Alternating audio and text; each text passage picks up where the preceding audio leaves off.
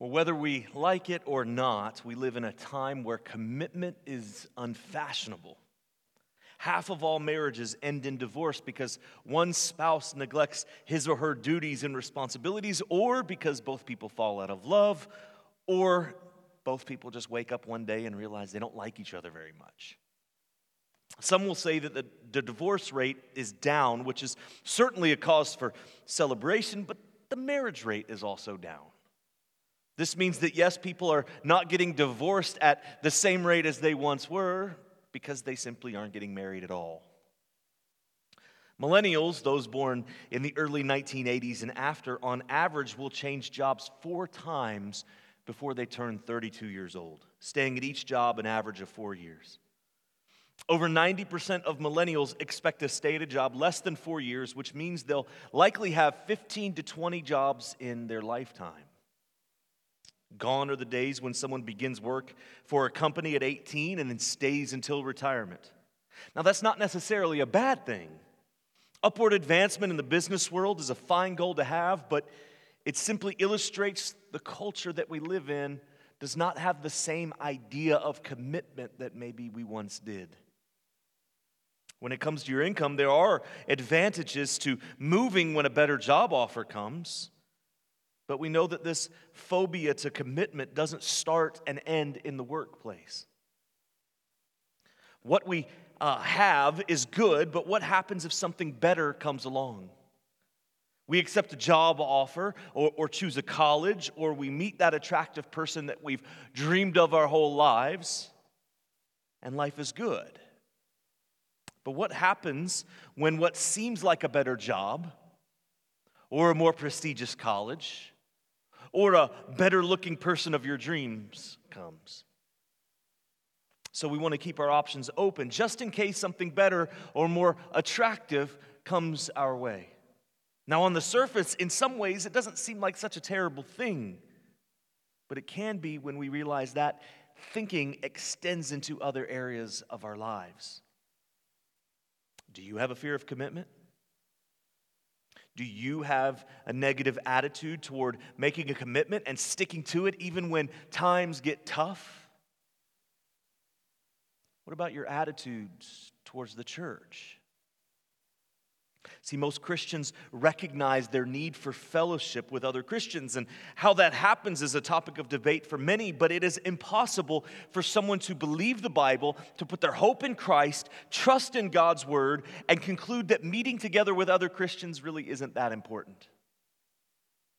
Now, some will argue that they can do that over breakfast. Others will say that they can do that with a Christian neighbor over coffee. Others, like this church, believe that when the Bible talks about gathering together and being part of the assembly of the saints, it means the local church. But whatever your definition of assembly and fellowship may be, we can all agree that we need to be spending time with one another. Debate begins, however, when the topic of church membership is brought up. Now, I believe that the church membership is a biblical thing based on a number of scriptures that I see. In Hebrews chapter 13, verse 17, it says this: "Obey your leaders and submit to them, for they are keeping a watch over your souls as those who will have to give an account. Let them do this with joy and not with groaning, for that would be of no advantage to you." This means that every church needs to have leaders who know the people in the church. Shepherds, pastors, elders, whatever word you want to use, it means the same thing. And those men have to give an account for the souls of the people inside of their church that God has charged them to shepherd and to lead. Passages like Matthew 18 tell us the same thing, where if we have an issue with one of our brothers or sisters, how we're supposed to handle that. And the ultimate, the end of that story is that if someone refuses to repent for a public sin, they're to be excommunicated, sent away, cast out of the fellowship. Now, they can still come and worship, but they're no longer part of the church family, and we are called to treat them as outsiders. Which begs the question then, if someone can be excommunicated, that must necessarily mean that there is a membership at the beginning. You can't get kicked out of something that you're not part of in the first place. But this isn't a message defending the biblical basis of church membership. My aim this morning is to show you how membership matters, because membership ties us to the local church, and it's through the local church that we grow in our faith. And it's also through the local church that the message of the gospel spreads throughout the world. So would you turn with me to 1 Thessalonians chapter 4? This morning we're reading verses 1 through 12. Finally then, brothers, we ask and urge you in the Lord Jesus that as you received from us how you ought to walk and to please God, just as you are doing, that you do so more and more. For you know what instructions we gave you through the Lord Jesus, for this is the will of God, your sanctification, that you abstain from sexual immorality, that each one of you know how to control his own body in holiness and honor, not in the passion of lust like the Gentiles who do not know God, that no one transgresses and wrongs his brother in this matter, because the Lord is an avenger in all things, as we told you beforehand and solemnly warned you. For God has called us God has called us for impurity. For God has not called us for impurity, but in holiness. Therefore, whoever disregards this disregards not man, but God, who gives his Holy Spirit to you.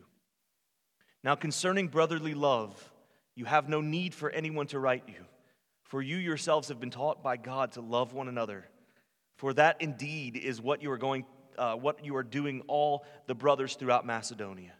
But we urge you, brothers, do this more and more, and aspire to live quietly, and to mind your own affairs, and to work with your hands as we instructed you, so that you may walk properly before outsiders and be dependent on no one. This passage has three main points. First, it's found in verses 1 through 8. We are to walk in holiness. Point number 2, found in verses 9 and 10. We are to walk in love. And finally, in verse 11, we are to walk in maturity. Walk in holiness, in love, and in maturity. First, let's look at how we are to walk in holiness. Now, walking in holiness has two subpoints here. Verses 1 and 2 say that we are first to please God. This is the foundation of the Christian walk. The fact is that we all aim to please someone. Now, we can say that we aim to please God, but most of us, if we're honest with ourselves, we aim to please either ourselves or someone else. This is the question before us. Who do we live for? Do we live for ourselves? Do you seek to fulfill your own desires no matter what it costs? Maybe you've elevated your spouse to this level. For many people with children, we elevate our children to this level. We want to please them. We want to do everything we can to make their life good. From their education to sports, your life and your schedule revolves around your children. See, the truth of the matter is we all live to please someone. But the truth is also this, that if we aim to please anybody but God, we are creating an idol out of that person or that thing. Yes, those things that I've mentioned are good things, but we have a tendency to take good things and make them into idols, something they were never intended to be. And this is so important if we're to understand the Christian life. We cannot claim to know God if we do not seek to please Him with all that we have. Our purpose for being, the entire purpose of why God created us, is to bring glory to God and enjoy Him forever. And we do that by living a life that's aimed at pleasure given to Him, not to ourselves. Now you may be thinking this, well, that's great. But you often preach that we can't do enough to please God on our own. Well, you're right.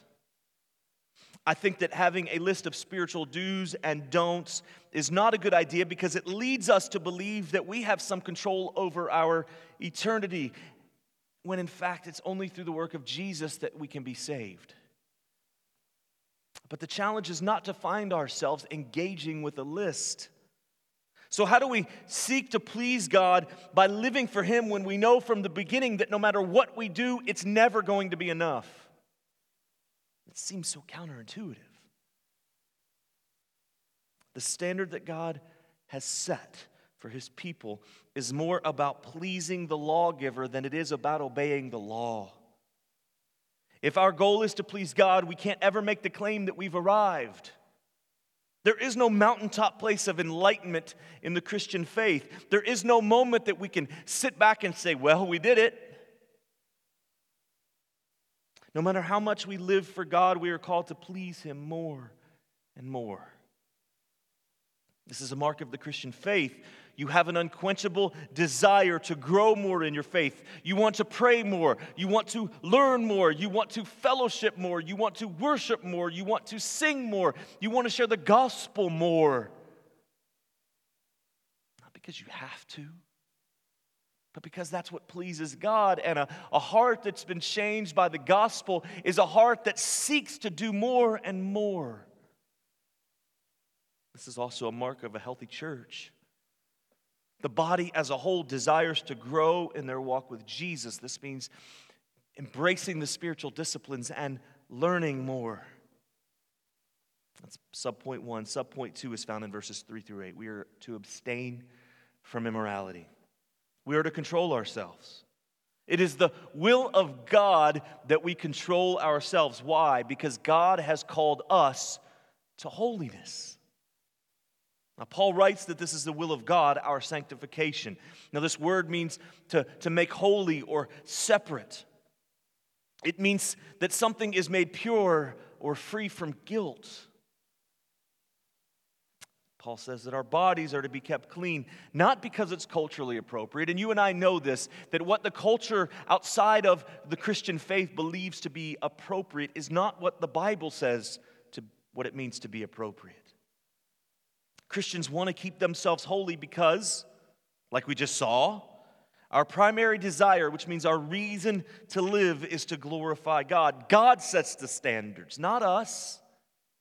God's standard is unchanging. And from the beginning, God has given humanity the standard by which we are to live. Our bodies are to be kept clean for God. The culture in which Paul lived wasn't that much different than ours. Paul was in Corinth writing to the church in Thessalonica. Both places were known for their immorality. The history of the Greco-Roman world was full of debauchery and filth. It wasn't just tolerated, it was celebrated. It was part of the culture. Now, we obviously are a few thousand years past this Greco-Roman influence. And we are obviously sheltered living in East Tennessee. Bad things still happen here, though. What I think that the sheltering has done for us is both good and bad. It's good because it shields us from having to see the depravity of man every single day. We don't have to step over or walk past horrible things like so many people across the world do. But it's bad because it gives us a false sense of reality. Have you ever been on vacation and you go to a city, a large city, and as you're walking around or as you're driving around, it seems like almost every corner you're seeing something that you've never seen before. It's a culture shock. It makes you uncomfortable, and maybe you're shielding your kids' eyes or telling them to look the other way. Things that you never imagined you would see are happening right in front of you. This is the kind of stuff that was happening and being celebrated in the cultures that Paul was writing to. Wicked pagan practices. The Anglican priest John Stott wrote in his commentary on 1 Thessalonians this: if the heathen behave as they do because they do not know God, Christians must behave in a completely different way because we do know God, and because He is a holy God, because He is our God, and because we want to please Him. So I want to keep reminding you about the standard that God has set for His people. We are a chosen race, a royal priesthood, a holy nation, a people for God's own possession. Romans 12:2 says this: do not be conformed to this world, but be transformed by the renewal of your mind, that by testing you may discern what is the will of God, what is good and acceptable and perfect. We are to be set apart. different. Now, some people hearing me may think this, well, Ryan, I've done all of those bad things before. Even after I became a Christian, I still did bad things. I still did things that the Bible would say is unclean. What happens now? Unapologetically, I want to say that God's standard matters. We are sinning whenever we miss the mark of what God says. So what happens to someone who's been unclean? For someone who isn't a Christian, that guilt still lays on you. God has told you what He expects of you, and that is to be clean, and you have not been clean. Therefore, God's punishment, the justice, will be poured out upon you. The punishment that God promises is death. But the Christian has great joy in knowing that he or she is not judged on how clean they are. They are judged in the perfection of Jesus. Jesus took the punishment that we deserved, and He gave us His spotless righteousness. And it's a shame to say this, but too many sermons have been preached and too many conversations have been had that simply tell people that Christians need to behave better to stay pure. Listen, I want us all to behave better, and I want us all to be pure, but that doesn't happen because it has any power to save me. Rather, I want to do those things, and I hope you do too, because it pleases God. If you've done those things that are shameful, and that you know that have gone against God's standard, congratulations, you're a human being. The guilt that you may carry can be taken off of your shoulders and placed on Jesus. That's what He promises. He says, "Come to me, all you who are weary and heavy laden, and I will give you rest." Jesus has promised to take those things that we've carried for so long, and He promises to make our load lighter. And I hope you see that these passages like this are not just about behavior modification. They are about how Jesus can fix what we've broken. We are to walk in holiness, and Christian, that means walking in the strength and the power that only Jesus can give. The second point this morning is found in verses 9 and 10. We are to walk in love. One of the defining marks of a local church is its love, first for those in the community, in the church community, in the body of believers, and then next extending out into the community, the non-believers, the people who are not followers of Christ. This love is described in 1 Thessalonians 5, 12 through 14. Look at these verses with me. We are told to respect leaders in verses 12 through 13. It says, "We ask you, brothers, to respect those who labor among you and are over you in the Lord and admonish you, and to esteem them very highly in love because of their work. Be at peace among yourselves." Next, we show our love by warning those in the church family who are idle. Verse 14 says, "Admonish the idle." Now, this word could be translated as disorderly or deviating from the prescribed order or path. What this means is that the church shows its love for one another by correcting someone's bad behavior. We also show our love by encouraging the faint-hearted. This is also found in verse 14. This means that we lift up those who have circumstances that are causing them to doubt the truth of God's word, or maybe even doubt the faith itself. Also found in this verse is a command to help the weak. Now, aren't these things the way that we grow spiritually as Christians? This is not surprising to you if you've spent much time in the Bible. This is a mark of Christian spiritual maturity and growth. So the Christian's aim is to walk in holiness and walk in love. And in verse 11, we see that we are also to walk in maturity. Let's read this verse again, verse 11. "Aspire to live quietly and to mind your own affairs, and to work with your hands as we instructed you, so that you may walk properly before outsiders and be dependent on no one." Some people in the church in Thessalonica had begun to believe some strange things about Paul's teaching on the return of Christ. There was fanaticism and laziness in this weird combination of the two. Now you can see how this would happen. If you thought that Jesus was going to return in a few weeks, most of us would go to one of two extremes. Either we would go to the fanatic extreme where we would sell everything that we have, we would create billboards, take out ads on television, and do as much as we can to get the word out. On the other end, there would be some of us who would say, well, since Jesus is going to return, and we know it's going to happen soon, that we're just going to sit and do nothing. They would neglect these things that God has told us to do, to live lives that please and honor and glorify Him. You see the two extremes. Now, Paul was writing to a church that seemed to have something like that happening in that congregation. And Paul said that they should do more and more and aspire to live quietly. In other words, you have a job to do as a follower of Christ, so do those things and live a life of peace. Let's apply this to 2020. We just had a presidential election where a little over half of the country voted for one candidate, and a little less than half voted for the other candidate. The question is, how many people were upset at the results of the election? Almost half. How many Christians have been angry that things didn't go their way? Many. Those who have been upset for over a month, many of them were jubilant over what happened in 2016. And many were angry again in 2008 and 2012. Now, I've watched this happen every 4 years, and as a pastor, I brace for one of these two extremes to happen, either extreme celebration or extreme sadness. And I also anticipate that anger will come out of every election cycle.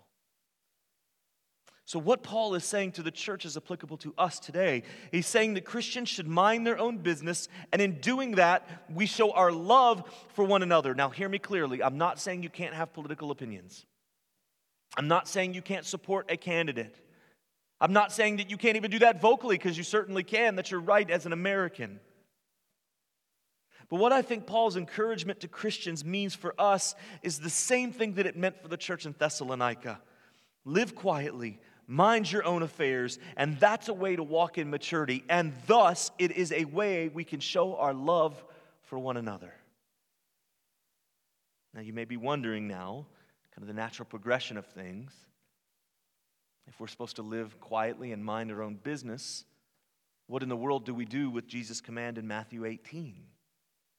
And that command says this, that if you have a brother or a sister that has sinned against you, you don't go tell the church first.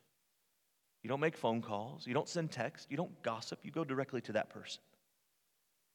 And if that doesn't work, you take one or two other people with you and you go to that person and you ask them to repent and to make things right. And if they refuse to do that, then you tell it to the church.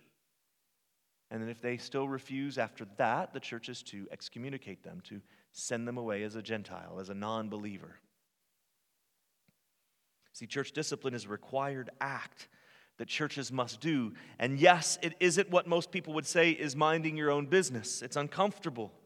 However, church discipline is an act of telling the church about the seriousness of sin. It's always intended to win the person back to Christ and to the local church. So what Paul is saying here in 1 Thessalonians is not contradicting what Jesus said in Matthew 18. Paul is referring to Christians in the church who can't seem to stay quiet. Those who need to know everything and be involved in everything and always keeping up on the latest news and giving opinions, causing dissension and disruption in the local church. That's what Paul is speaking to. And he's saying that walking in maturity means living quietly, minding your own affairs, and doing something productive.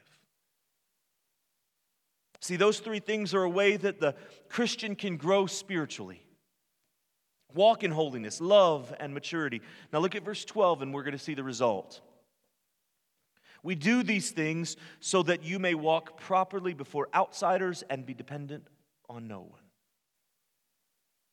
We do these things because it is our gospel witness. There are marks of a spiritually mature Christian here, and if you claim to follow Jesus and you show no sign of growing in holiness, love, and maturity, you may not be a follower of Christ after all. A Christian is one who is seeking to grow daily in those things. Now, that's about the individual believer. But when we look at the entire storyline of Scripture, we see a strong emphasis on people. Yes, individuals must respond to the call of the gospel. Individuals must repent and trust in Christ. But those individuals are called into a people. God worked through Moses, but he called the Israelites. And God calls you to respond in repentance and faith, but where does he call you? He calls you to the local church. Where do we learn to walk in holiness, love, and maturity? This sounds like the purpose of the church, doesn't it?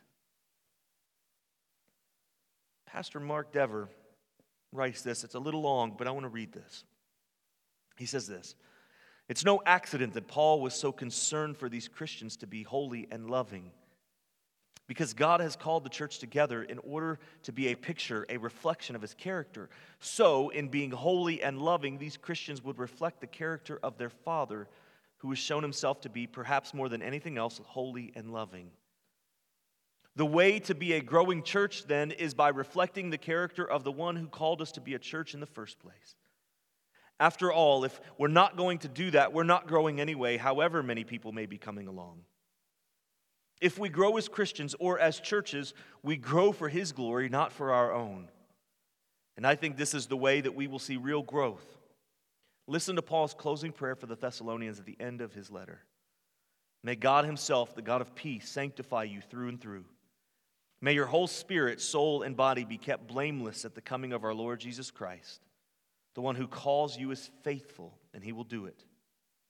And Dever quotes this at the end. He says, "And at the end of the day, then, our growth in holiness is a promise." Church, it's so easy to get consumed by numerical growth. Bigger attendance, bigger church buildings, bigger budgets. Higher attendance must mean that the church is successful, right? We do sometimes see examples of faithfulness. A faithful church, and God brings people more and more to the congregation, but that's not the idea of biblical success. That's what goes into our mind when we think of growth. When someone says we need to grow the church, most people think that we need to bring more people into the church, that more numbers need to come, and those are wonderful things, but that's not the primary purpose of what we do here. I don't see it that way because I don't think the Bible says it that way. And the truth of the matter is that if you scan the largest churches in the United States, most of those churches are more focused on growing numbers than they are growing disciples. So what is the way that we measure success? Biblical faithfulness and spiritual growth. Those are the two things. Now, how is that shown? It's shown by loving one another. Look at 1 John 4:20. "If anyone says, 'I love God,' and hates his brother, he is a liar, for he does not love his brother whom he has seen, cannot love God whom he has not seen." 1 Peter 4:8, "Above all, keep loving one another earnestly, since love covers a multitude of sins." Romans 12:10, "Love one another with brotherly affection. Outdo one another in showing honor." Over and over in the Bible, we see that we have been called to love one another. Now, why is this? Some of us would rather be called to learn more or to do acts of service or kindness. But to love one another is hard because what it means is that we have to love those who we think sometimes are unlovable. Jesus says in John 13, "A new commandment I give you, that you love one another just as I have loved you. You are also to love one another. By this all people will know that you are my disciples, if you have love for one another." What we see in the New Testament is a love for others is a part of being a church member. Being part of the local church then translates to living on mission. Why does the Bible talk about love so much? Look at 1 John 4, 7 through 10. Beloved, let us love one another, for love is from God, and whoever loves has been born of God and knows God. Anyone who does not love does not know God, because God is love. In this, the love of God was made manifest among us, that God sent his only Son into the world, so that we might live through him. In this is love, not that we have loved God, but that he had loved us and sent his Son to be the propitiation for our sins. We love one another because God first loved us. This is where everything ties together. As Christians, we are to walk in holiness and love and maturity, and we do this best unapologetically inside the local church. And the local church is the means by which God has chosen to spread the message of the gospel throughout the world. Read through the New Testament. It is not mission agencies, as good as those are. That's not who Jesus came for. It is not parachurch ministries, as good as they may be. That is not who Jesus came for. It's the church. The local church is the means by which God has chosen to spread the message of the gospel throughout the world. See, growing as a Christian is not just for your personal fulfillment. Your growth as a believer affects the church, and it affects your witness. Your growth directly contributes to your gospel witness. I believe that the American culture is so consumed with wealth and comfort that we have forgotten that our spiritual growth is tied directly to the local assembly. My prayer is that our church remains unified under the authority of Christ, and that we seek to focus on growth, not numerical growth, but deep spiritual growth that seeks to live a life of holiness, love, and maturity. Would you pray with me?